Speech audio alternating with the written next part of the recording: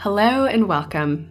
I'm Dandy Zhu, and you're listening to Digital Health Forward, a podcast dedicated to sharing the perspectives of healthcare leaders, entrepreneurs, and executives who are moving the digital health industry forward. Today, I had a chance to chat with Carolyn Whitty, CEO and co-founder of TIA. TIA is creating a next-generation women's healthcare platform that is transforming the way that women interact with healthcare, both online and offline. TIA has raised $32 million to date, has a physical clinic in New York, and a team of over 15 physicians, physician assistants, RNs, therapists, and other treatment providers. In this episode, we explore Carolyn's journey as a founder, a leader, and a healthcare innovator. Hi, Carolyn. Hi, nice to meet you. Yeah, nice to meet you too. Thank you so much for taking time to be on the show. I'm really excited to hear more about your personal journey as a founder, a leader, healthcare innovator in the women's health space. And to start, would love to hear a little bit more about your background and where your interest in healthcare stems from. What were you doing before TIA and how did TIA come about? Absolutely. Well, I've been working on TIA and in healthcare for 4 years now, believe it or not, which feels like it was yesterday when I just started, but also like a lifetime, depends on the day. But I like to say that I didn't start out as a healthcare founder, but became a healthcare founder. My background is not in health or healthcare at all. I came from the tech world, specifically Google, and where I worked on the brand and design side and really learned how to build brands that cultivate love and trust, tell stories, build bridges between technology and the layperson. At TIA, we say the laywoman, and really brought that playbook, non-traditional playbook around consumer brands and user-centric design and product development into healthcare, which is amidst a rapid consumerization, many would say. But really, what really brought me to do that was my own story as a patient struggling to navigate care, which is a common healthcare founder story that says, people ask themselves, if I can't navigate healthcare, how does anybody deal with this? And very much had my own set of women's healthcare challenges that led me to that light bulb going off and seeking to create a new system that works better for women, for me, for my friends, for women everywhere who are interacting and experiencing with a healthcare system that really isn't designed for us at the end of the day and deserves something better. How do you go from that light bulb moment to deciding, hey, I'm going to quit my job and I'm going to actually take the leap, take the risk, and start a company? Yeah. What was that push? I describe it as insatiable curiosity, really, that like got me to do that. And an obsession with complex problems. Healthcare is kind of like banging your head against a wall every day. Some people love that. Some people hate it. I love it. And every day I wake up and I learn something about the way the healthcare system works and can't fathom that it works the way it does. But instead of running the other way, I'm like, why can't we fix it? And that's just kind of my personality. So I describe it as building a healthcare company is like peeling back an onion. You discover one layer and another layer and another layer. And as I started to dive into the space, even before quitting my job, it was like that. And next thing I know, I'm super deep into it and can't stop thinking about it, and kind of had that moment where I loved my job. And one day I was going to work and, normally would have been really motivated. And next thing I know, I'm like, why am I doing this? Why do I have to mental model switch between women's health and what I was working on at Google, which definitely wasn't boring, but suddenly was paled in comparison. And kind of when you can't stop thinking about it, you're dreaming, sleeping, walking, thinking about this problem. I kind of know it's time to dive in full force. Yeah. And why is it that, given women are 50% of the population and we take on 80% of the decisions when it comes to healthcare, that we are still so underserved in the healthcare system, and that all these problems make it so difficult for all of us to navigate care? Like, why is it that things are so broken? One of the things that I think motivated me to build TIA is, and I think has allowed us to build a successful venture-backed business in this space, is there's a dual, moral calling, if you will. I think most people would agree that women are, men and women would agree that women are pretty radically underserved by the U.S. healthcare system. And you see this isn't, subjective. You see this in the data with the disproportionate outcomes women face, and specifically certain groups of women of color, We have the highest rates of maternal mortality in the developed world. Lots of harrowing statistics like this, and the cost of care is rising. So objectively speaking, it's not working. But there's also, even if you put aside the morality, ethical issue here, there's a real business case to be made around why we should make healthcare work better for women. And it's for the reasons that you mentioned. Women control more than 80% of the US healthcare dollars. We are the predominant decision makers, both for our own health. We have more frequent and complex needs than men, but also tend to make the healthcare decisions for our families, our children, our partners, our parents. And if you capture the woman, you capture the family, as they say. So building a healthcare system that works for women is important to the health and well-being of women, of families, and of the economy. And I think that kind of dual importance is one of the things that is very exciting as an entrepreneur in the space.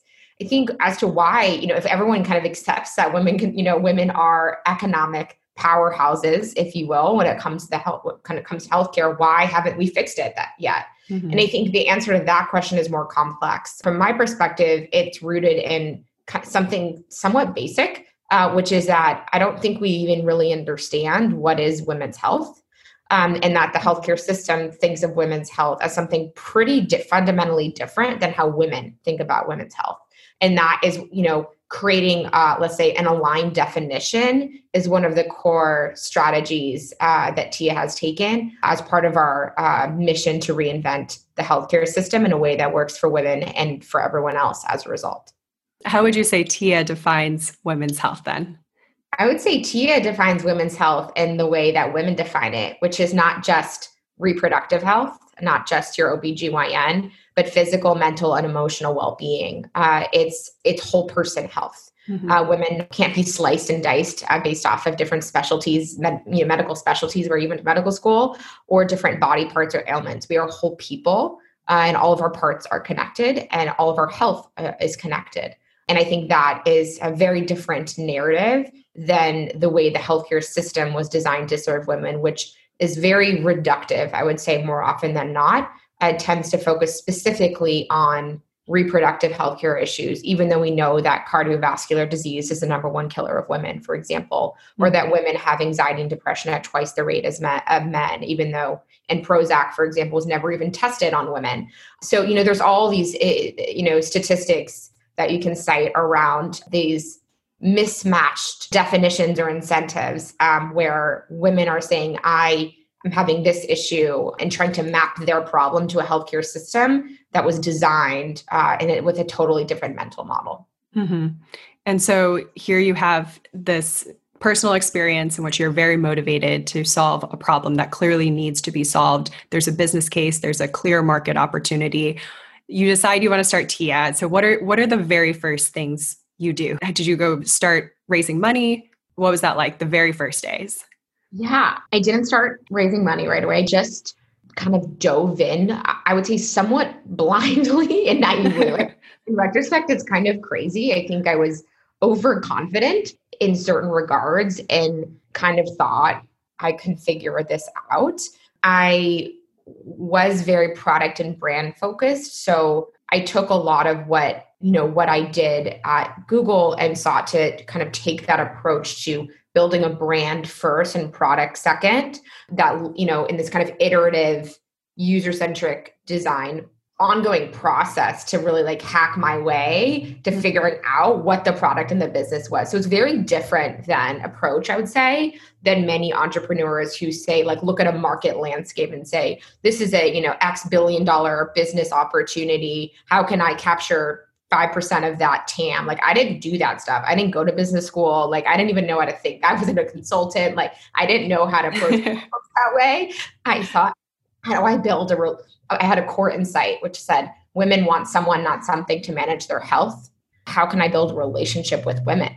What would that relationship be about? What would that brand represent? How can I make women feel something different about their health, and then build all these different products and services around it, and then figure out how to monetize it? So I did it very, very differently than, I would say, a traditional, perhaps, serial entrepreneur. Yeah. And I remember actually reading about how you interviewed all these women to hear about how they're currently hacking their way through women's health. What were some of the things you learned from those early interviews? Well, my favorite kind of theme is I would kind of go to my outer ring of friends and ask them, like, can you introduce me to someone that I don't know? So I didn't want to interview my own friends. So I wanted to interview, two people removed kind of thing about their experiences. And I would kind of bribe people to meet me for coffee in New York City and talk to me about their healthcare experiences. And usually it started off kind of, a little bit, let's call it surface level. Like, I'm Carolyn, I'm building a women's health, starting, to build a women's healthcare company. I don't know exactly what that means yet. I'm just trying to learn and understand. And they would, share a few kind of shallow tidbits. And next thing, every single interview kind of went like this. This is probably TMI, or I probably shouldn't be telling you this, but, and then there's like a sob story or like some like really intimate, thing that they're sharing. And next thing you know, a 30-minute kind of user interview is an hour and a half conversation about their own trials and tribulations struggling to get healthcare. I think the emotion surrounding these stories and the desire to feel seen and heard and talk to a stranger and think that they're the only one that had this struggle getting pregnant, or the only one that like had this weird question that sent them on a Google spiral for 3 years, or the only one to track their fertility in a spreadsheet and try and build their own models to predict their pregnancy, or whatever it was. I heard it and next started to hear these trends. And one of the things that I think that said to me again was just the power of feeling heard and making women feel less alone in their healthcare experience. And could we build a platform, a brand that allowed women to share their stories? Like I had my own sob story or, whatever. And I had a sense of what I wanted from healthcare, but in some of those themes I heard from other women, but I also heard all these other things. And so from the get-go, I really was committed to building a platform that could bring a diversity of perspectives and experiences to the forefront and help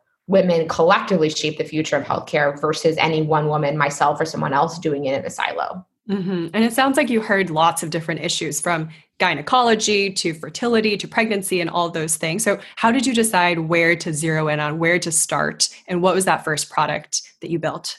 So the first kind of insight that I took from my own experience and from these stories was women need better health information. And I'd been working for years at the time on Google search and the Google Assistant, and kind of saw this Googling your health thing, and kind of thought, well, why don't I just build, that's like, Google's not a great answer to this, because first off, I was very focused on privacy and the whole ad based kind of notion of it. It felt creepy with respect to women's health. So that was one thing. Second is not personalized. And every woman told me a story of like scouring some mommy blog or a self-help forum or WebMD and finding these one-size-fits-all answers and trying to apply that to their own health. So I thought, like, what if we could build like a personalized WebMD for women's health type of thing, a Google Assistant for women's health. And that's what we built. And the premise was about giving women information, but also kind of having a voice, a tone, a vibe, if you will, that was, your wing woman, that was not your OBGYN, but not your friend, somewhere in between. It was kind of like our early users described Tia then as, Tia's like your best friend who's in medical school. Like you can like ask her your health question and she reads academic journals, but she's going to explain it to you in human speak and probably send you like an emoji with it. And that was kind of the voice and tone. And so it made women comfortable asking questions that they weren't asking their doctor, whether they didn't have a doctor, didn't have a relationship with a doctor, felt judged by their doctor, whatever it may be, women were coming to us with those questions. And so that was where we started. And turns out we were really good at that. Really, really good at getting women to come to us with their questions, giving them personalized science-backed answers with the right, sweet and sass and science mix, if you will, and building these trusted relationship. And then we found that women would come back to us again and again and again, not just about quote unquote women's health issues, which at the time I was defining much more narrowly around sexual and reproductive health, but a whole array of healthcare issues, from mental health to weight management to like whatever it was. It was very much outside the bounds of what I had been told what women's health was. And so that was, aha moment number one. And then the second thing was we saw women kind of hacking our app and taking Tia, this, health assistant product with them to the doctor's office in the real world and messaging us in a care context. In the waiting room, it was, hey, Tia, why do I have a deductible? Can you explain my copay? In the exam room, it was, hey, Tia, which IUD should I get? Post-appointment, it was, hey, Tia, can you explain my test results? And so we were care coordinator, translator, navigator, all of those things. And that was aha moment number 2. Women don't just want Tia before and after the doctor, but with their doctor. And they want Tia to become the doctor and really to kind of change women's health. Information is great and essential, but if you give women information that they love and trust and then refer them into the healthcare system that they hate or don't have a relationship with, like, kind of what's the point? Mm-hmm. And so we felt that really we needed to become the care provider to deliver what women wanted from us and what we thought was needed to actually improve health and well-being. Wow, what a journey. And so now you guys have one clinic in New York, is that right? We do, and we're on our way to opening up our next clinics in a couple of other markets later this year and next. Very exciting. And since that first clinic, how has the vision for Tia evolved at all? And what does present day online plus offline Tia look like? Yeah. Well, hopefully by this point, you've heard the sort of theme here of launch and iterate and be obsessed with what, listening to what your customer wants and evolving with her.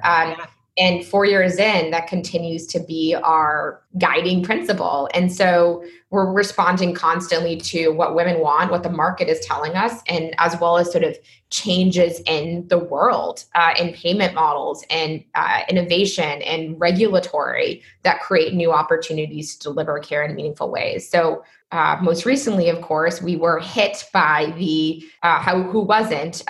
realities of COVID-19, turning our business and product on its head yet again. This was right after we closed our Series A financing. So it was interesting because it was right at the time when we were supposed to be I would say just rinse and repeating, but predominantly rinse and repeating what we'd proven. And next thing we know, it's like, wait, hold up, close your physical clinic, What's going to happen to your revenue? What's the future of your business? All these things all over again. And so we evolved yet again. I would use the word evolve, not pivot, very intentionally here, because I think we actually made really some hard and strong decisions on not to pivot, to not pivot, if that makes sense. And what we did was we launched a virtual care platform.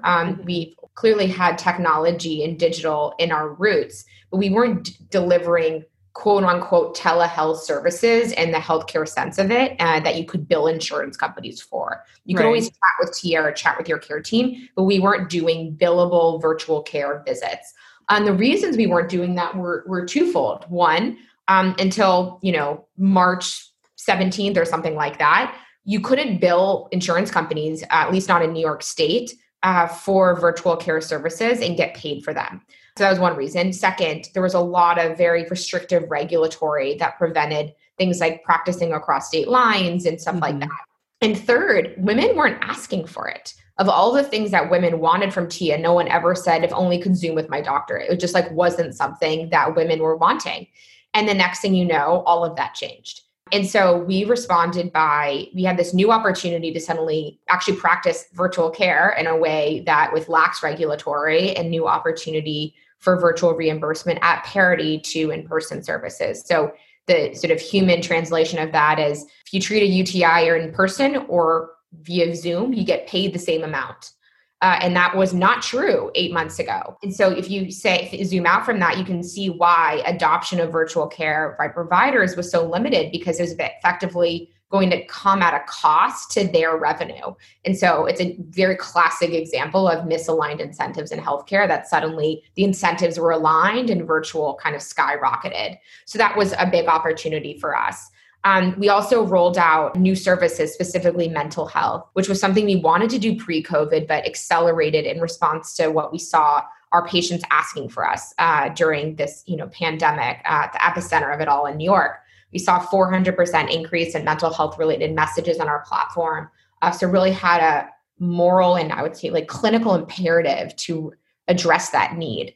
And it actually came from both our patients and our providers who were coming to Felicity and I and saying, I'm uncomfortable. Our patients they need very serious mental health support and we're not able to provide them, please help me help give our patients better care. And that's what we did. And so, 8 months into COVID-19, we've reopened our physical clinic in New York City, but didn't go back to the old way of doing things. In terms of, deciding not to pivot, we decided not to launch a virtual only platform, but instead launch and scale what we call a virtually integrated platform. Mm-hmm. And that means we are actually the only real, venture-backed women's healthcare player that delivers healthcare that's virtual and in person and connected. Right. So I think that why we think that's important is we think it's the right business model, but we also believe it's the right clinical model. And while I've been personally, blown away by how much care can be delivered virtually, over 50% of our care is now delivered virtually. You still can't get a pap smear on the internet. You can't get a mammogram on the internet. You can't deliver a baby on the internet, like to state the obvious. And for clinical quality reasons, which is really our North Star, we believe the right thing for women and the right thing for business and reducing costs of care is a virtually integrated platform that's all about delivering the highest quality care in the most convenient, cost-effective way across the care continuum.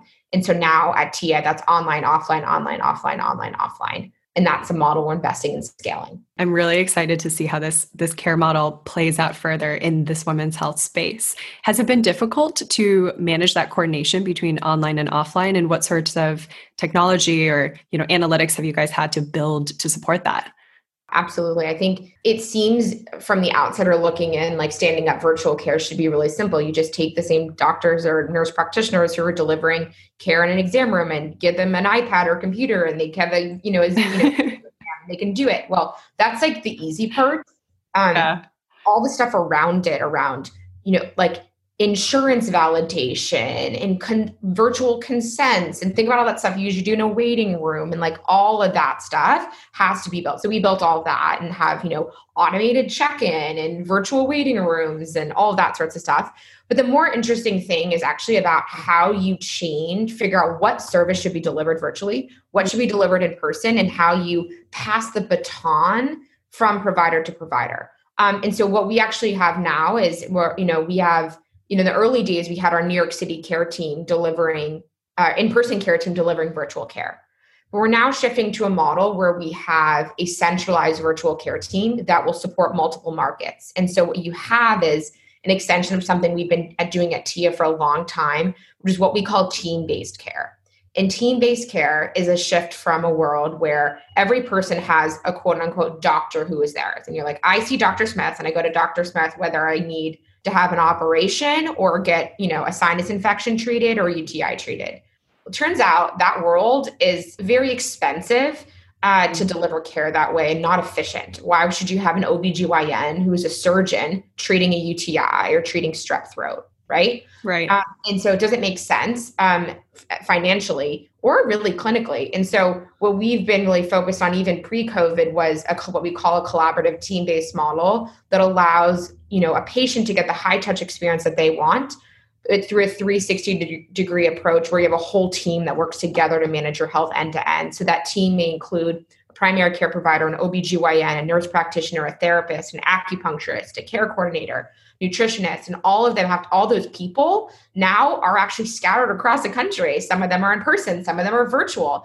And we've had to build a platform that enables all those providers to work collaboratively together, to share context, to be in sync, to have your health data. It's almost like a Google Doc for your health. We've built the equivalent of Google Suite for doctors that allows that context sharing, that those baton pass moments to be smooth instead of drops. And that really is kind of the magic of the TIA technology integrated into the operating model that is so key to making this virtually integrated platform work. Wow. Yeah, we hear a lot about how important patient handoffs are to care and outcomes. And so it's really cool that you guys built this in-house. So we hear a lot about how there's a shortage of supply when it comes to a lot of these care providers. Have you guys found it difficult to recruit for these clinicians?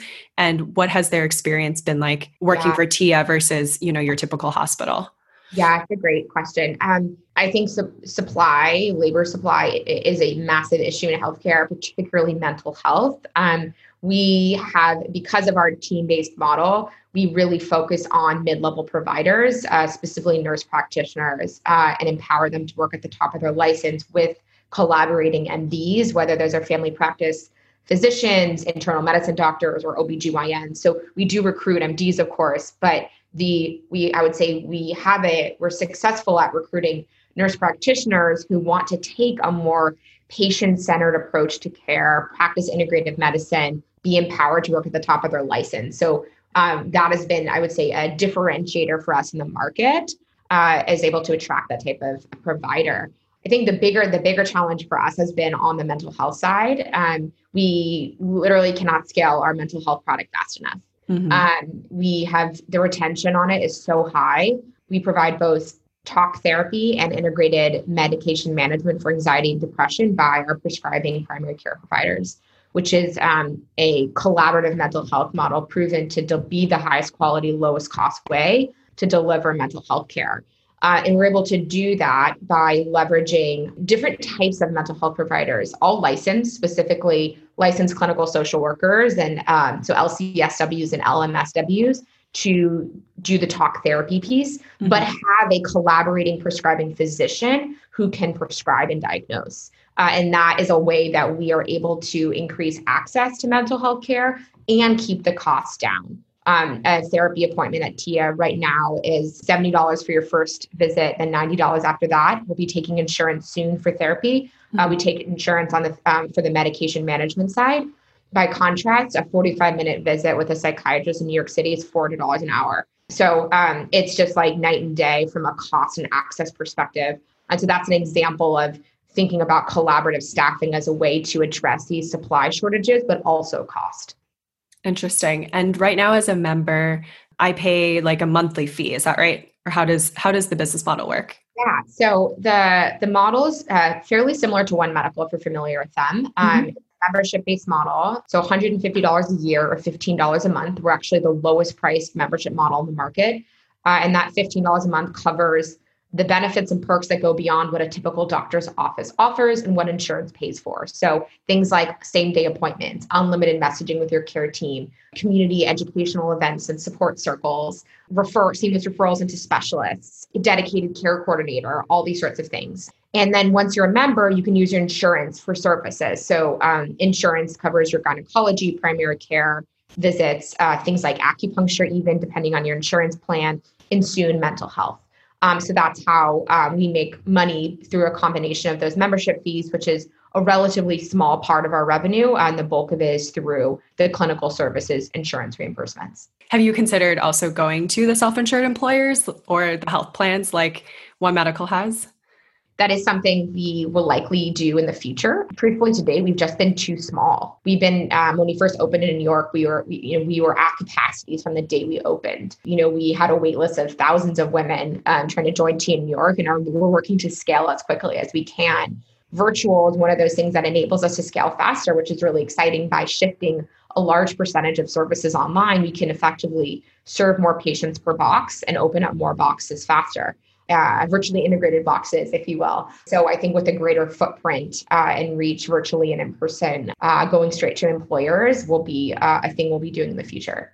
How do you think about that trade-off between expanding the product offering to go into other parts of women's health versus going to other channels and scaling the current core product? It's a constant trade-off. I think we have opportunity to scale on multiple vectors. So first is markets. Even within markets, there's always the trade-off of like, do we just try to own New York and just open perhaps as much the market versus going to many different markets and finding that balance. Then there's the service offerings within TIA. We offer, in revenue expansion as well as like sort of clinical quality. So today we do gynecology, primary care, mental health, acupuncture. We're expanding to get into pregnancy over the next year with integrated pregnancy support. So things like everything from doulas, nutrition, lactation counseling, pelvic floor PT, trimester 0, trimester 4 care to continue to grow with our patients. That's a big focus for us.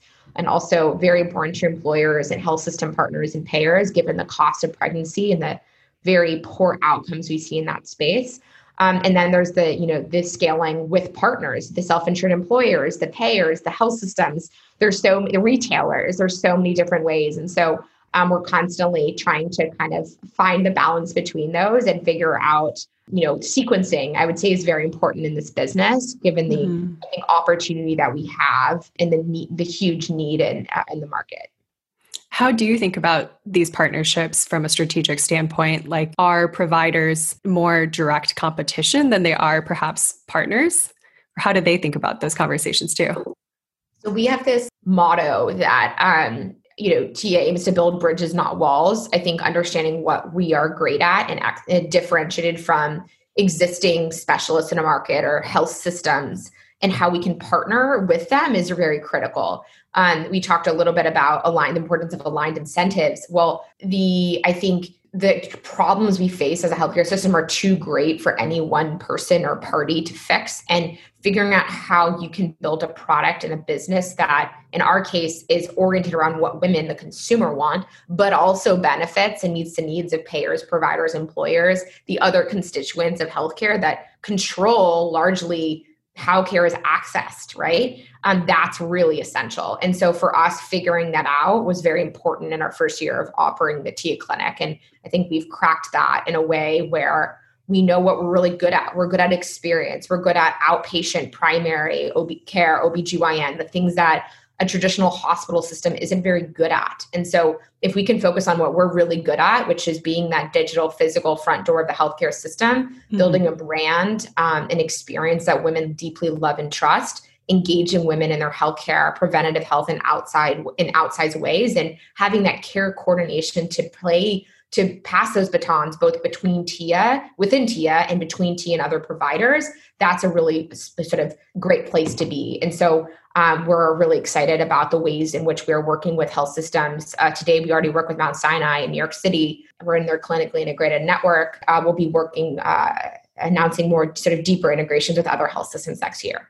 Very exciting. I love that motto of building bridges, not walls.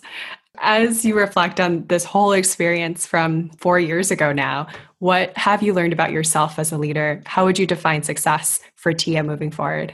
Success for TIA in my mind, is like a very evocative thing. It's a healthcare system that just works. And when I say just works, I mean a few things. I mean, one in which costs are going down and not up, where clinical outcomes are improving, not worsening, where healthcare, is as simple as I'm a woman, I have a need, I turn to TIA who takes care of the rest. And women aren't sort of trying to match their ailment or, condition to a specialist or an insurance company or, all of that stuff that makes healthcare so impossible to navigate. That to me, a healthcare system that just works for women is one that works for everyone. And that to me is what we're trying to create. I love that. And for all the entrepreneurs or aspiring entrepreneurs out there listening, what pieces of advice do you have for them? I think find that problem that you're obsessed with the many layers of the onion that you can't stop peeling back. And if you just, starting a company is painful in many ways and really, really hard. But if you're, and I think I always look at some serial entrepreneurs sometimes and I'm like, I don't know if I could do that. I love building a company, but it's the problem space that I'm so obsessed with, that insatiable curiosity that gets me through the darkest days, the most banging your head against a wall days. It keeps me going. And so I think that finding that problem that you're obsessed with versus saying I'm going to start a company, what problem should I solve, is kind of my biggest advice. Yeah, not just starting a company to start a company, but exactly. Well, thank you so much for taking time to chat with us. This was really inspiring, and we're really looking forward to see what you and TIA accomplish. Thanks for the thoughtful questions and for having me.